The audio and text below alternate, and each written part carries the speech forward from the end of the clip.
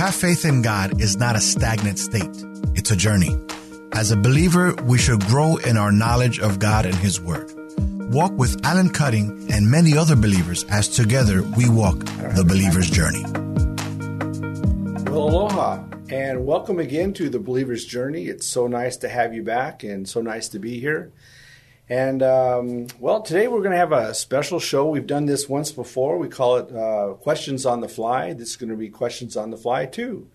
And what it is that I get several questions to whether it be YouTube or Facebook or email, and people ask questions. And for some of these questions, I'll answer them back, and some of these questions, I'll bring them here. And this time, have answered some of these questions to the person directly, and then right now, I'll also be asking some of these questions as they come. My moderator and guest today is the lovely Susan Cutting. Say hello, Susan. Hello, everybody.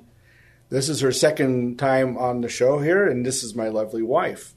And anyway, before we go further, and just before we get into anything else, I want to mention one of our sponsors who makes our, actually has given us some masks, and here's one of them. I thought it's a little bit different than the other, and it's really nice. We enjoy it. Has our logo on there and so forth.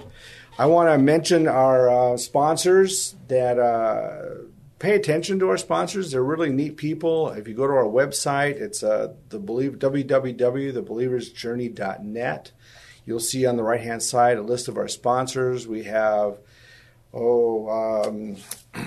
Guerrero Law, we have Guerrero CPA, we have High Tech Discount Travel, and we have, there's a health insurance company that's on there too, and I apologize not knowing the name. They've changed names from Texas Family Health Insurance to a different name, and also we have, I believe it is Trade Show Displays, and Trade Show Displays is the ones who are making the masks for us. Anyway, on our website, we also have a variety of things you can look at and know who we are. We have our videos on the website. We have a page of books that I've recommended that if you want to purchase, just click on the book. It probably takes you to Amazon, and it may have that particular book. It may have the author of several more of the type of books they write.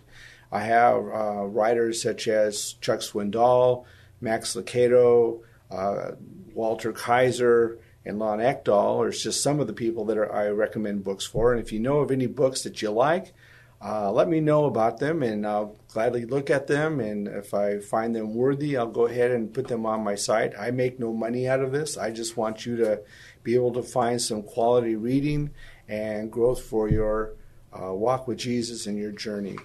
Also on our website, I have a bio page about myself, and we have a page for the missionaries that we support in Moldova, the Republic of Moldova.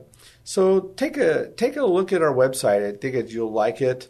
We also are on YouTube, and YouTube, if you go there and type in the Believer's Journey, and you'll see our little logo. It's the round circle with a foot in it. It says TBJ on it. And click on there. We've got several videos. We do them every week. And I have hour-long ones, and I have 8-minute ones and 20-minute ones. And so, therefore, you'll get a choice of the video. And on top of that, if you do me a favor and click on subscribe, it helps us to maintain a high level. Right now, we're in the top 1 or 2 positions when you type in our name. And it helps us to maintain that level. Also, it helps you if you want to watch more videos. It goes in a little log for your folder, and so you can get there when you open up YouTube and go right to them. We're also on Twitter. We're on LinkedIn. Obviously, this is being shown live on Facebook Live. So anyway, it's been such a pleasure. I also want to tell you how we're doing in the show. I know some of you support the show. Many of you watch the show. And in the last few months, we've had about an average of 8,000 to 9,000 people that actually watch the show in its complete entirety. And that's whether we're doing an hour show or a 20-minute show. And then we have another about 17,000 that watch part of the show. I don't know if it's 30% of it or 10% of it. 15 minutes, but it's not the entire thing. So collectively, over 26,000 people are watching the show in some manner or form. I noticed when I looked up last night, we had over 1,100 people in the Philippines watch our last program, and they watched the entire thing. I thought that's pretty remarkable. We're actually traveling all over the world with this program, and it looks like people are really needing Jesus, and people are needing to know the Word. And I feel so blessed and honored that Jesus would allow me to have this program to reach out to the world. Anyway, so let's go on. I want to introduce Susan again. Susan, she's my wife, so I know her kind of well, pretty good. And she has her own little business, and it's called Hi-Tex Flags and Advertising. And tell us about your business. Hi-Tex Flags and Advertising was founded in 1987 by my father. It was a promotional products business with the niche market in San Antonio for residential apartment communities. And then when he retired, Alan and I took over the business, and we expanded to sell all across the United States, Canada, and internationally through our website. And it's a lot of fun. We sell all different types of products, from flags to banners, promotional products, trade show, display, and event items.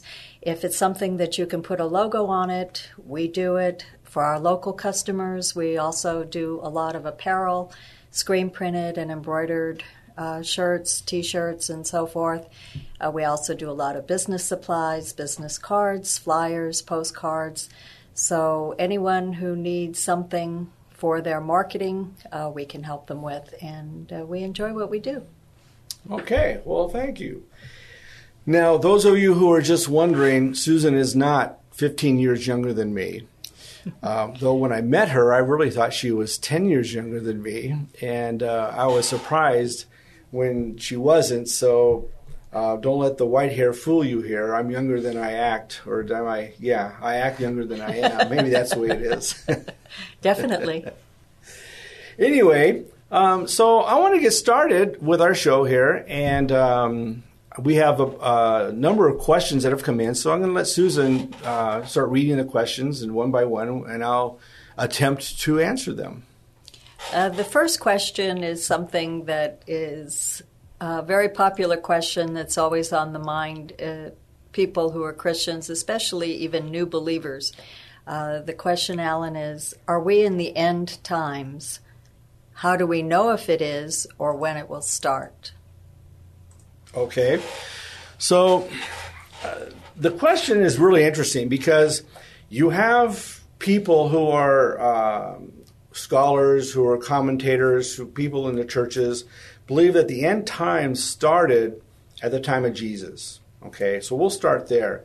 Jesus made some prophecies about the Jews being dispersed around the earth. He made a prophecy about the temple being destroyed and so forth.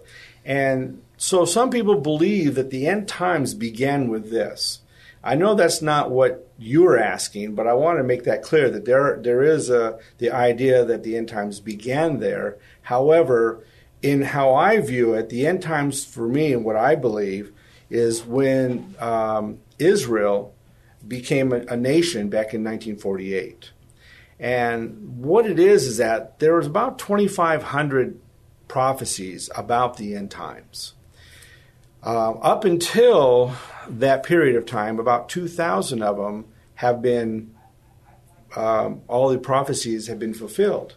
So from the time that Israel came back or Jews came back to Israel, we had about 500 prophecies left. One of them was that fact that Israel would be reborn, and it talks about that in Isaiah. Then it talks about, another prophecy is that Jews will be coming back from all over the world because they were scattered. There's another prophecy that's been fulfilled. And you have the tensions all around Israel, and you have that today, and so forth. So I believe we are in the end times. Now, a lot of people believe the end times will begin at the 7-year tribulation, okay? Jesus says something really interesting in Matthew chapter 24. He said basically that when he was asked about the end times, and he says, when you see things happen, know what to expect. And one of the things he said was that when the Jews come back to Israel, when the time to gather and become a nation again, basically, comes back, that he would return. That generation that sees that will not end by the time he returns, okay? So one of the discussions that people have is, how long is a generation? You have different ideas. A generation could be 70 years, it could be 80 years, it could be 100 years, it could be 120 years. Okay, so let's go with 70. Okay, so from 1948 till today is 72 years. So we've already passed 70 years. However, if we were to go all the way to 120, we're already more than halfway there. So we don't know what the generation is. All we do know is when Jesus says, when you look at the olive tree and how it unfolds, okay, and the leaf unfolds and so forth, which is the idea of what Israel is, then you'll know the time is right. And I think that as we see the earth having more earthquakes and things like this all over the world, and you have more intensity, and not only earthquakes, but you have the seas. It talks about the seas raging, and now we have so many hurricanes, it's bypassing our alphabet, and they're more intense, and there are more of them, and so forth. And I think, and we have a lot of tsunamis. So as you look at these things going on, Jesus says these are the beginnings of what we see before he returns. So the end days, the end times, I believe we're in them today. What was the second part of that question? How do we know if it is or when it will start? Okay. One thing that, if people are looking at the 7-year tribulation, I want to say this, that the tribulation does not begin because of the rapture. The Bible never says this, never teaches this. Okay? So what starts the 7 years? Now, if you're thinking that the end times begin at the 7 years, let me give you the information. The 7 years begins with a treaty that Israel is going to have. This treaty is going to come right after some kind of conflict that Israel is going to have. So we don't know when this conflict is, and we don't know when the treaty is, and we don't know what the treaty is supposed to be or who it's with. But when it comes, that is supposed to kick off those 7 years. Okay? One of the problems and one of the things that I disagree with is that when we talk about the end times, we've seen these charts of from year 1 or 0 all the way to 7. We see the seals are in there, the 7 seals and the 7 trumpets and the 7 bowls, and we see the Antichrist and different things in there. I tend to disagree with this chart, and I believe that for me, I think we're already seeing the evidence of the 4 horsemen. We're already seeing, one of the things that Jesus says is that there'll be wars and rumors of wars. The first horseman, the first one actually says there's going to be a rider who's got a crown and a bow. And so a lot of people tend to say this is the Antichrist. I kind of disagree with that because it says the Antichrist is supposed to have 42 months of reign. Well, if the Antichrist is going to reign predominantly in the second half of those 7 years, that's 42 months. Well, he can't reign the whole 7 years, so he cannot be in that first horse. I really believe when we're talking about deception of the church, we're talking about deception of the church. So when we talk about different things going on inside the church that are totally deception, that's drawing people away from Jesus, away from God, I think this is what we're talking about with the first horse. We're already seeing this evident. When we talk about pestilence, and pestilence are diseases and viruses and so forth that have no cure. Now, the difference between some of this, because we've seen pestilence, we've seen problems within the church, we've seen famine, we've seen death all through the centuries. But what's different now is that it's global. And when we look at the problems years ago, when you had a war between one country and another. Now you're having wars that are worldwide, or now you're having what this one horse says, it takes peace from the world. This isn't necessarily wars between countries like China and Russia or the United States and Mexico or whatever it might be. This is within the people, taking peace from the world. We're actually seeing this today. My wife and I were in Egypt, and just before we went there, they were all rioting and all kinds of conflict. And our wonderful news media was saying that they're hating Americans, and I guess you remember that. Yeah. And so when we got there, we asked them, "Is it that you guys hate America?" They said, "No, we love America." I said, "Well, why all the rioting?" "We hate our president." So we're rioting against our government. And what was happening is that they were being tortured, they were put into jail, and they were being put to death. Then you have the Syrians all of a sudden going over the country. Now we have other kinds of riots within Germany and France and England and up in the Scandinavian countries. And you have Hong Kong is one of the most recent one, all the rioting there. And you have the United States and all the rioting and looting there. So this peace taking from the earth, I believe, isn't a centralized problem. It's a global problem, because this is what we're going to look at when we're talking about the tribulation. And when you look at all the other issues, with the famine or pestilence, look at the coronavirus. It's worldwide. Well, look at the virus, we had during Obama's. Was that H1N1 or something like that? That was worldwide. So we're looking at more and more worldwide problems. And another thing is that these horsemen, one seems to follow the next because of the one before it, and it seems to continue. It's not like it's one big bash.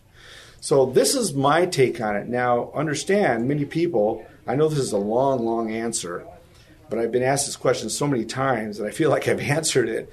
But one of the things we need to understand is that you're going to have so many different takes and so many different belief systems on these prophecies that I can't tell you that I'm absolutely, totally 100% right. All I can tell you is that this is what I've studied. This is what I believe. I've looked at the other issues, the other people with their prophecies, and there are people that disagree right and left and all over. And it's kind of hard to just jump on one bandwagon and believe, oh, this is good, this is it because it feels good. It's better that you study the scriptures and put it together with what really matches. And I think that if we read a book that shows us what it might be, and we read people who've taken from that book who might be pastors who believe that, doesn't necessarily mean it's absolutely correct. And the thing that Jesus said was, in the end days, it'll be like the days of Noah. Okay, and I was always taught that the days of Noah, it was all because it was wicked. I'm looking for wickedness. But what Jesus continued to say was that people were drinking and marrying and going on with life. In other words, they were not paying attention to the fact that the flood was going to come and that the ark was being built. And the floods came upon them suddenly without them realizing what was happening. And Jesus said that the end days, when he returns, it's going to come on like those days. People aren't paying attention today. Why? Because we've been told so many earthquakes have happened. Oh, the end times are coming. Oh, Jesus is coming. And then we've all of a sudden, through all these years now, we've become hard-skinned, if you will. Where, yeah, I've heard that before. Well, yeah, we all heard this. It'll be someday in the future. And so we've become blinded to the fact that the end days may be right here upon us. That's it. Okay. It's a long answer. All right. You ready for the next question? Yep. You said that to love one another is to be a servant to one another. Please explain. I was always taught that we are to serve God/Jesus. Where does the Bible say that God/Jesus serves us? Well, Jesus said in Matthew, I believe it's chapter 20, that he came to serve and not to, to be served and not, he came to serve and not be served. And he teaches us to love one another. The word love, agapeo, or what a lot of people understand it to be as agape, it means to act upon something. It's to act with your will, to do something for someone else, without the expectation of return. You can literally say that is being a servant, because I'm giving to you what you need to be given to without expectation of return. I give it to you faithfully. I give it to you in servanthood. And I believe servanthood has a lot to do with serving one another. And so when Jesus says, I came to serve, not to be served, I think that he set the example. And when he was in the upper room and he washed the disciples' feet, he basically showed them the idea of servanthood from a master's point of view. Okay? In fact, he told husbands to love your wives. Paul said, love your wives as Jesus loved the church. And when we talk about that, Jesus washed their feet. So he showed servanthood to the church. And Paul's saying we need to do the same with our spouses. So just because you're the head of a church or you're head of the home or you're head of something doesn't mean you're to be served. Because Jesus came and said, he basically is the head, but he came to serve. I believe that's also shown in the Old Testament too. I think God shows servanthood to his people. Well, I think there's multiple scriptures in the Bible that if people search the scripture just under that keyword love, they're going to find it's throughout all scripture, Old and New Testament, and different examples of how we love one another. Well, yeah, just in 1 John 3:16, not John 3:16, but 1 John, it says we know love by this, that we give our lives for our brethren. We lay down our lives. Well, that's what love is. Well, that's called servanthood. I mean, when we lay down our life for one another, we're serving one another. So, yeah, you're right. It's all over the Bible. Okay, you ready for another question? Yes. Okay. This question says, our church doesn't teach a lot about the Holy Spirit. In fact, nothing about the gifts of the Holy Spirit. Our pastor told me that the gifts of the Spirit were only used by the first century church and they no longer exist today. You did 2 shows on the Holy Spirit, which included the fruit and the gifts of the Holy Spirit. I'm very confused and would like to know the truth about this topic and what to believe. When I was a teenager, when I became a Christian, I was 16, I was about 17 when I asked the question about the Holy Spirit also. I attended a Nazarene church, and they talked a lot about the Holy Spirit, but they didn't really talk a lot about the gifts. So when I asked a pastor there, he was actually the youth pastor at the time, about the gifts, and he said the same thing, that there was only for the first century church. What I'm realizing is that I think a lot of people don't understand the gifts, or they've been taught something that conflicts with their own self, that they have to pass it off with, well, that's not for today.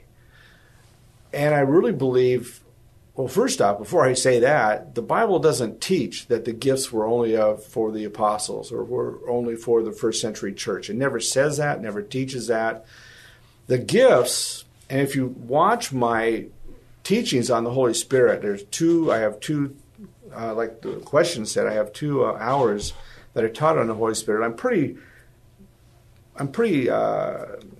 specific about things. I believe that the gifts of the Holy Spirit, because it says so in the Bible, in all Corinthians and in Romans and in Ephesians 4, Romans I think it was 12, and 1 Corinthians 12, it talks about the gifts and the purpose of the gifts. The purpose of the gifts is not to be all powerful. Isn't all about the fact that I am all that because I'm the preacher, or I am the prophet, or I am the person who does healings.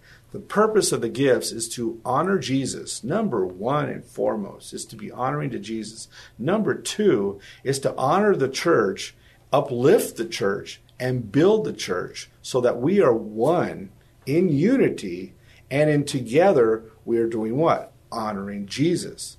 And the way to do that is for us to have the dispersed and different gifts that we have to build one another up, to support the church. I mean, we have gifts in there. So, and I want to say that having a gift of the Holy Spirit doesn't mean that just because you're a good athlete, God gave you the gift to be an athlete. That's not what we're talking about. The gifts of the Holy Spirit are primarily those things that help us build the body of Christ. Okay? Strengthen the body of Christ, to strengthen that relationship and honor Jesus. So I don't believe you can go out there and take a test about your talents and believe that is your gift of the Holy Spirit. I mean, if I were to go from the beginning when I was young, I never ever believed I would be a teacher. I never went to school to be a teacher. I didn't know how to teach, and I would probably fumble over every little thing I would say. I was kind of shy in some respects. My pastor that I grew up with, Lon Ekdahl, I mean, he was an introvert, okay? Today, you wouldn't know that at all. You'd think he's just totally extroverted, and so forth. But he has a gift of preaching. He's the gift of a pastor, and it's obvious. He's a gift of counseling. And you can see these things. But it wasn't because we were born with this or we had this great talent to be these things. It's because somewhere along the way, as a believer, the Holy Spirit gave us that gift so that we can use that gift to build the body up to honor Jesus. And it's very clear in the Scriptures. And if you need to, I'd watch those 2 hours again because I really am specific about the gifts. Now, talking about the gifts too, I pull in not just about the gifts of the Spirit, and there's several of them. It's not only in 1 Corinthians chapter 12. They're in the other books as well that I just mentioned. But also, I bring about in my teaching about the fruit of the Spirit because I really, truly believe the fruit of the Spirit, when we talk about that fruit, which builds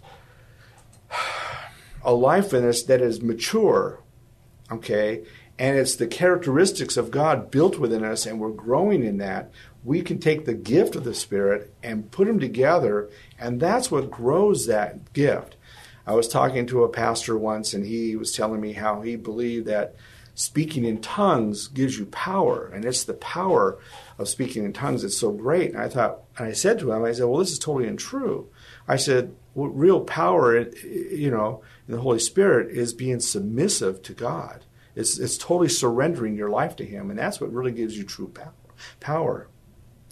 So it teaches that we have the gifts today. I know people who have gifts, obvious gifts. We had a man here on our show, Ray Jones, and he's obviously has the gift of teaching. He has the gift of evangelism. Okay, there are people that have been on my show that have Ken Freeman has an obvious gift of evangelism, and it's evident. So God uses these gifts because the church is still alive today. The church is still growing today, and the church still needs one another today.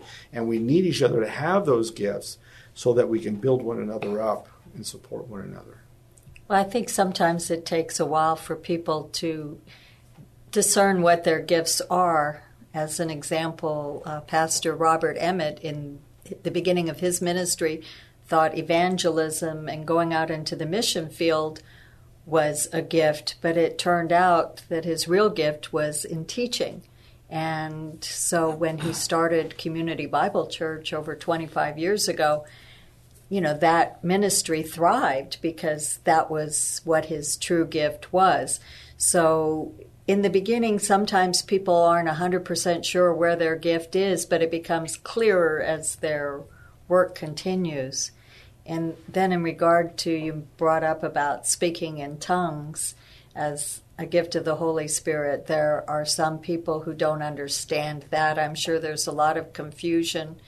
And to be clear, I attended a church once where they taught you how to speak in tongues and required you to speak in tongues. So in my view, that approach is not showing it as a true gift, but that doesn't mean it doesn't exist. Yeah, and I think that a lot of people get hung up on like speaking in tongues or the prophecy or so forth, those gifts. And I think that we need to get away from being hung up on that because there are so many other gifts. And Paul says, not everybody's going to be a teacher. Not everybody's going to be speaking in tongues. Not everybody's going to be interpreting. Not everybody's going to be a teacher and so forth. So we all can't be the same. We have our different gifts, and that's what brings us together in unity is because we all do different things. We need people who have the gift of hospitality or administrations or teaching or healing.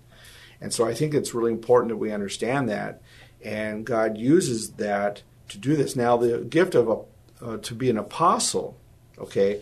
It's really interesting because a lot of times today I've been reading that because the church has changed so much, a lot of people, a lot of your commentaries are mentioning that the apostleship gift is really connected to missionaries, because the apostle is one who's called out.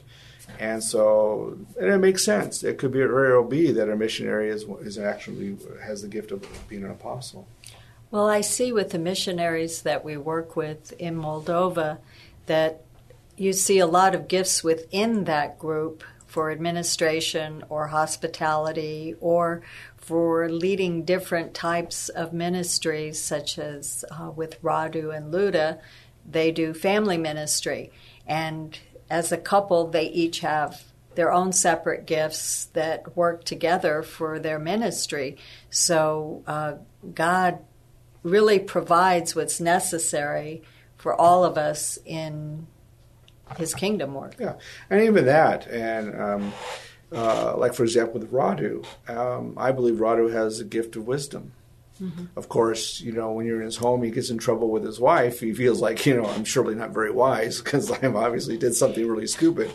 But that's not the point of the gift. And so, we need to look at it at the point of why do we have the gifts in the first place? And if you don't know what your gift is, just ask the Lord, Holy Spirit, what is the gift you have me? And if you feel like a draw to do things, to work your talents. We talked about talents and gifts with Diane Talbert. We talked about the Church Under the Bridge. They need people down there to help out. People have talents. And sometimes a talent just may well be a gift. Sometimes it's not. So in that respect, we need to look at that. But every person, every believer, I should say, has a gift of the Holy Spirit because the body needs you and needs you to be a part of it. If all you're doing is going to a church service on Sunday and coming home, and you're not doing anything other than that, then you're missing out on what the body of Christ really is. And back to the question where they were asking about the fruit of the Holy Spirit, how does that tie in?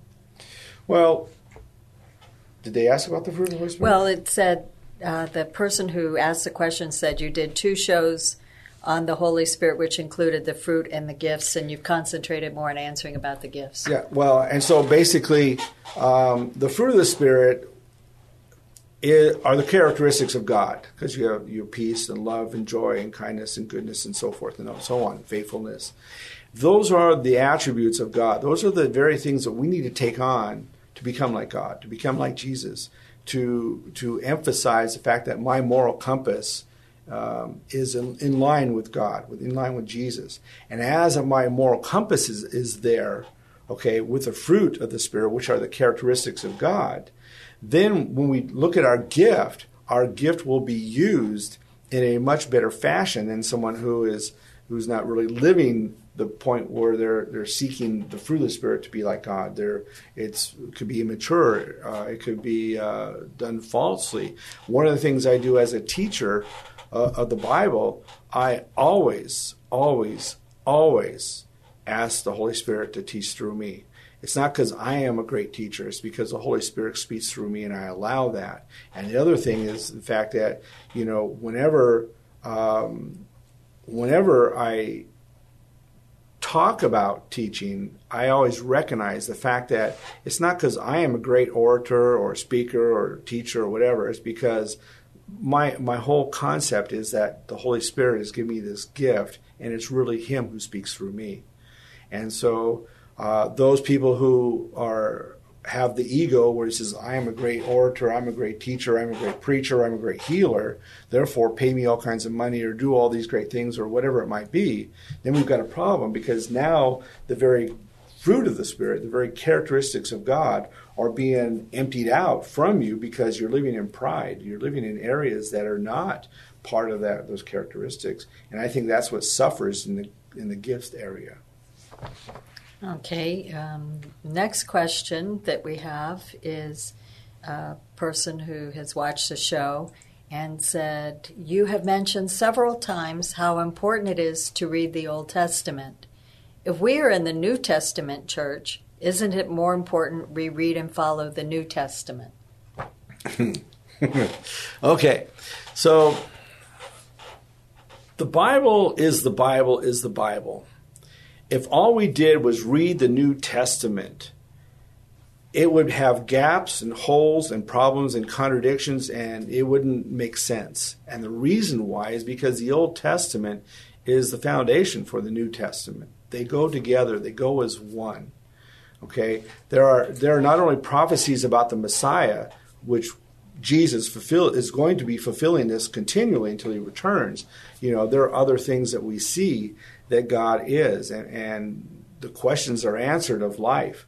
The Old Testament teaches us how to live. It has the stories. It has the way that people serve God, turn away from God, fall from grace, fall from things, and how God is there to lift them up, to rebuke them, to help them, to do these different things, to send people to strengthen. So the Old Testament gives us the idea of how to live, because we're watching and looking at people like we are today, living a certain way, failing, and how God is there to pick them up and to do this. We don't find a lot of that in the New Testament. We find most of that in the Old Testament. And actually, we talk about grace. I mean, a lot of people say, well, the New Testament is the book of grace or the time of grace. Actually, there's more teaching about grace in the Old Testament than there is in the New Testament. So we can't really separate the two. And even Jesus said, I didn't come to destroy the law. I came to fulfill the law. And so when you bring it together and understand that God is always the same yesterday, today, and forever, and he is a God now, as we look at of relationship, we go in the Old Testament. If you read it properly, you'll see that God is a God of relationship in the Old Testament. So it hasn't changed. When we're taught that it's not about relationship in the Old Testament, it's all about rules and regulations, we're being taught incorrectly, because God is the same and it's taught the same. And we've many people have perverted the Old Testament, perverted the laws in what they really are. And we need to come back and see it comes together without conflict, without contradiction. Well, the way I look at the Old Testament is a foundation for the New Testament, and it puts the New Testament into context. And so you can go back and see how God worked in the Old Testament with his people, the mistakes they made and what they learned. And then when he came to earth as Jesus during the New Testament times, you could see how everything related and worked together. Yeah. I mean, when we talked about the end times, a lot of the scriptures are in the Old Testament. I mean, that's what puts it all together, is the Old Testament with Revelation and Thessalonians and Matthew. I mean, we have all this together. Well, I think there are a lot of denominations or churches that focus on the New Testament, and they don't teach much about the Old Testament, so those questions go unanswered for a lot of people. Yeah. Are we ready for another question? We are. On your show, Becoming Like Jesus, it sounds a little blasphemous to me. I thought we were supposed to obey the scriptures and not become a god. Okay, so this is one I've answered directly to that person. I remember this. And I really, if I did not get across the idea of what I meant, because I think I did a 6-series study on becoming like Jesus. It's not that we become God. It definitely is not that we become God. I thought I was specific in my teaching, but we could become like him in his moral character. God is holy, and God says to us, both in the Old Testament and in the New Testament, to be holy because he is holy. Okay? So if we're going to, and in fact, in Ephesians chapter 5, it says to be imitators of God. So if we're actually going to look at this, we need to become like God in moral character. Okay? And that's basically what I've taught. It's not that we become a god, so we become a ruler. We walk around with a hammer or a sword or whatever, a crown. It's not that at all. It's all about we become, we look for holiness to become holy so that we can live in the attributes of God, if you will, or the fruit of the Spirit, as we see in Galatians, so that we can become these things and live this way. When we do that, we're becoming like Jesus in the moral characteristics of God, of Jesus. Okay, that's a good answer. Thank you. Okay, we have another question for someone who watched a previous show. This person said, I enjoyed your discussion about developing a lifestyle of generosity, your show with Roy Smith. Please answer this. How can you give to those who won't accept your generosity? Well, that's the question that can't be answered, I think. That is really hard. I mean, all you can do, it's like asking forgiveness for somebody who won't forgive you. I mean, how do you get through this? I don't know if there's a really, and there's probably smarter people to answer this than me, but I know that you can only do what God's asked you to do. And if he's asked you to give, then you give. If he's asked you to be generous, be generous. If somebody is offended by this, then you need to do what you can without offending. I mean, it's just because what our responsibility is to love one another. And maybe before we can actually do some things of generosity, we need to pray for that person, that God will speak in their heart, that their heart will be soft. There's a lot of people who have hardened hearts, that there's a lot of people who won't allow people in because they've been hurt. And because of that, there are walls. And maybe there needs to be a wall broken down. And so instead of just worrying about giving and giving because they need, work on breaking a wall down so that you can give. I mean, there's all kinds of things. And I'm not sure what the situation is in this situation. I'm sure it sounds like somebody who's local here. But maybe Royce is a smarter person to talk to than me. He's obviously, this is his passion about giving with generosity. And I think that when we want to give, we need to be careful that if it's somebody we're going to offend or hurt, we need to be sensitive to the fact there may be a wall, there may be a broken heart, there may be something that needs to be taken care of first. When Jesus was here and he was here to give a message, he didn't just preach down their throat. And, he saw that the people are hungry, let's feed them. So there may be something else going on that needs to be taken care of before that is actually given. Well, the way I look at this question, too, I'm thinking there might be some sort of a cultural block, too, because the person asking the question doesn't define what type of generosity, if it's a generosity of money or food or some material generosity or generosity of time. It's not defined, but some people, because of the culture, especially, say, a man in certain cultures, if he's unable to provide for himself or his family, he doesn't want to accept charity or generosity because it makes him feel like a failure. Years ago, there was a person, I was in a singles group at the time, and there was a single mother who couldn't afford much at all. She had two kids, and basically barely feeding them. She had no real support other than that, and she needed help.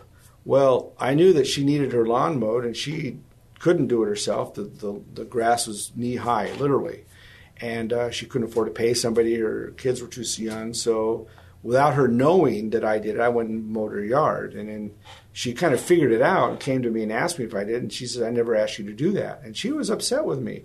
I says, well, I'm not asking for anything. I just felt like, you couldn't do this. And it was really hard. And so I felt like the Lord put it on my heart to do it. And that was that. And I'm not asking for anything more. And she kind of was okay with that. But you could tell she had her feathers ruffled.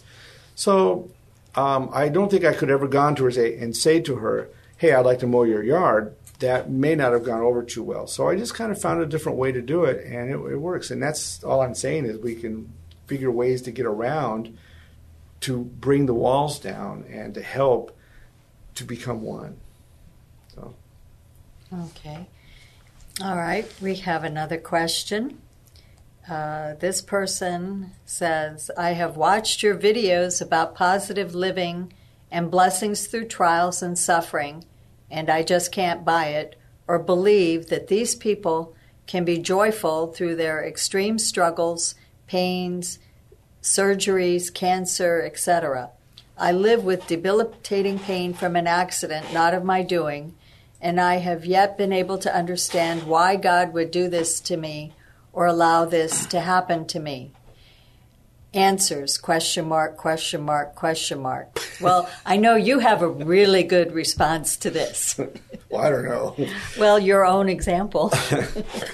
Well, I know that to start off with, on the shows that we gave, we had 2 different shows, didn't we? We had one with Scott Keppel. Right.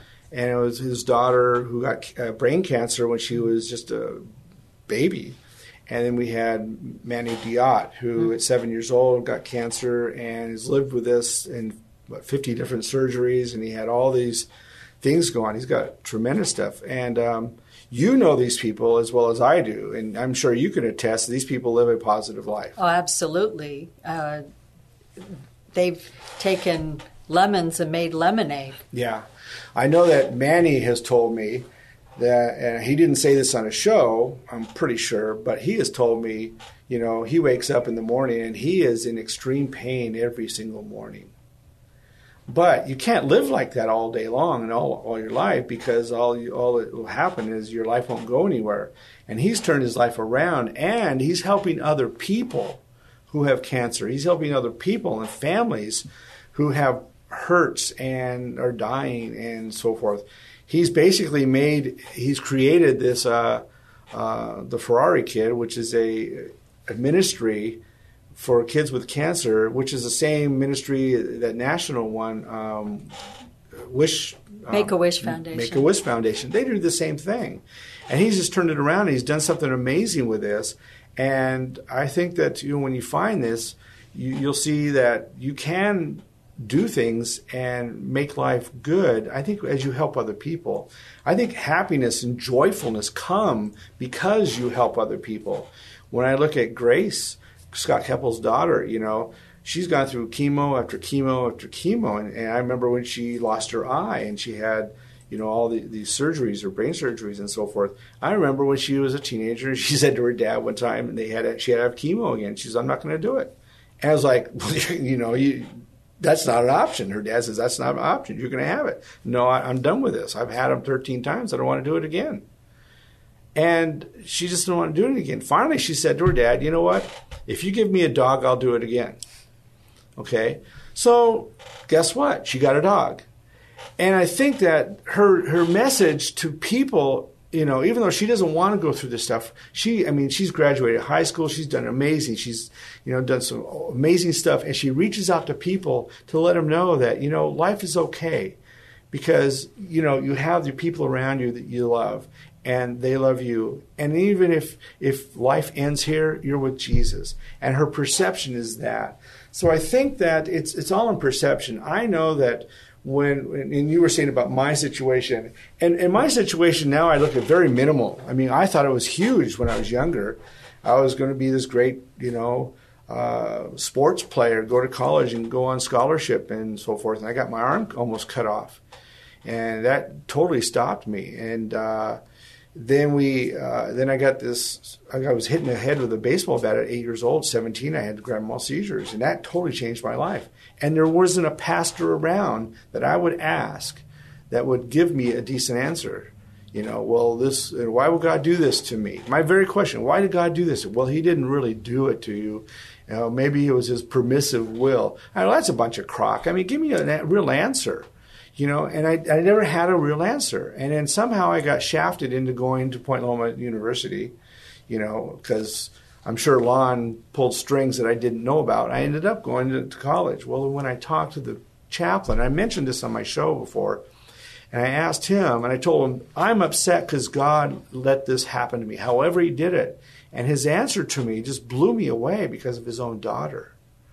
And I realized my problem was so insignificant compared to his and his daughter's. And when I looked at that, and he said to me, don't ask God why this is happening, because you'll never get an answer. You'll never get an answer because you keep thinking that God's an evil God. He creates evil. He creates as well as good. And that's not God. And if we're looking at the problems in life, that look, woe is me, look at this, look at that, oh, everything is bad around my life.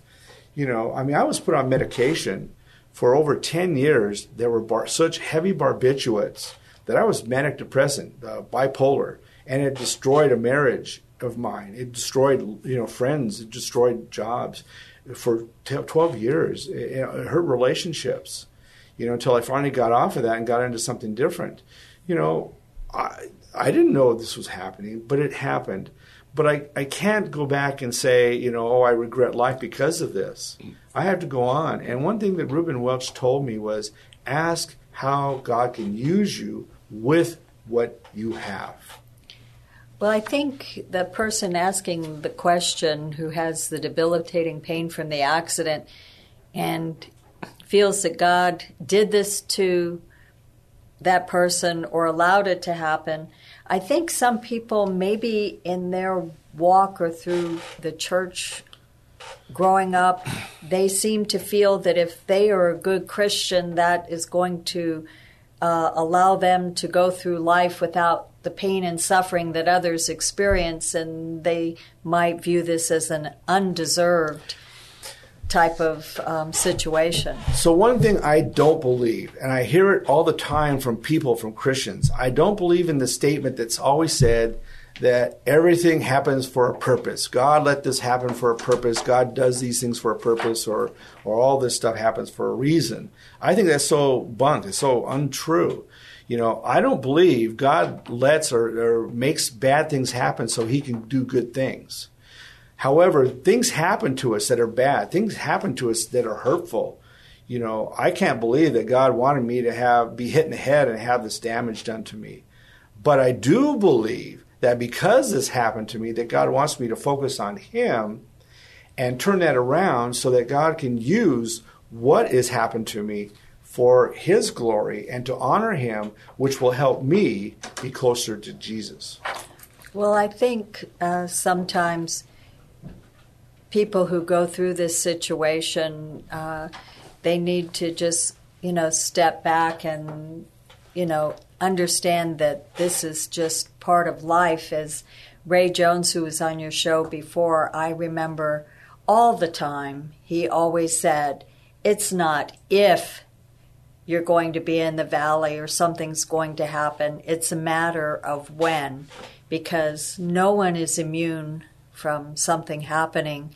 And those who haven't experienced it, their day's going to come because we all go through something. And it, as iron sharpens iron. I mean, when things happen that are hard, we need to stand up and seek him and find out what is he wants us to do. I mean, we have that guy, Nick, who was born in Australia without any arms and legs, and he wanted to kill himself. He went through this, and finally, when he really got the side of Jesus, he's out traveling the world right now. He's married, he's got children, and he's got a positive voice for Jesus because he realized that, it wasn't why did God do this, but how could God use me? And this is true with anybody. I really believe that.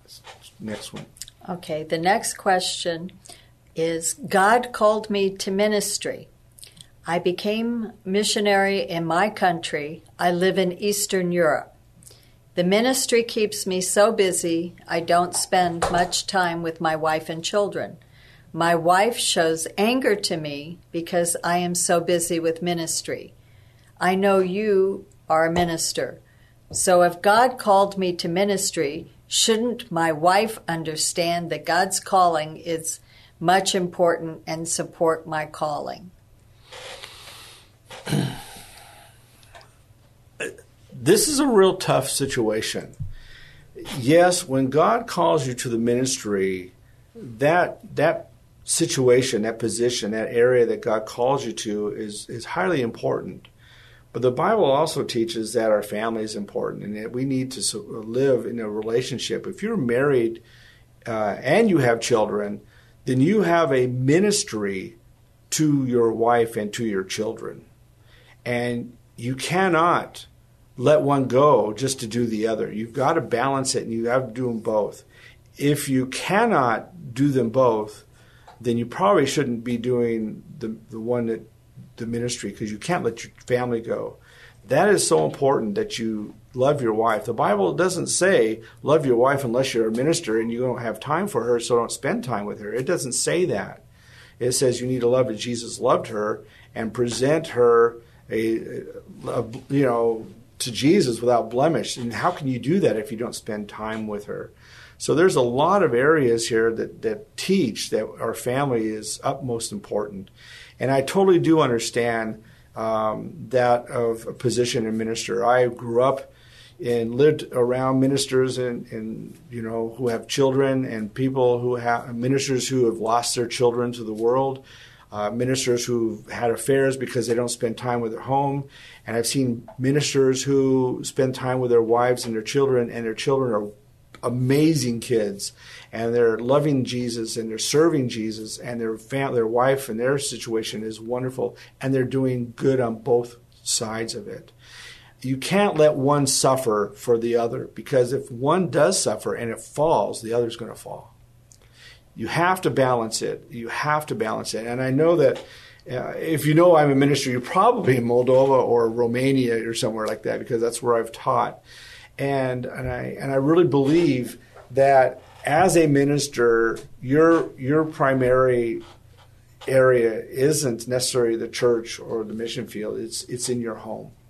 You've got to have your home in order for you to have your ministry in order. And your home is your ministry.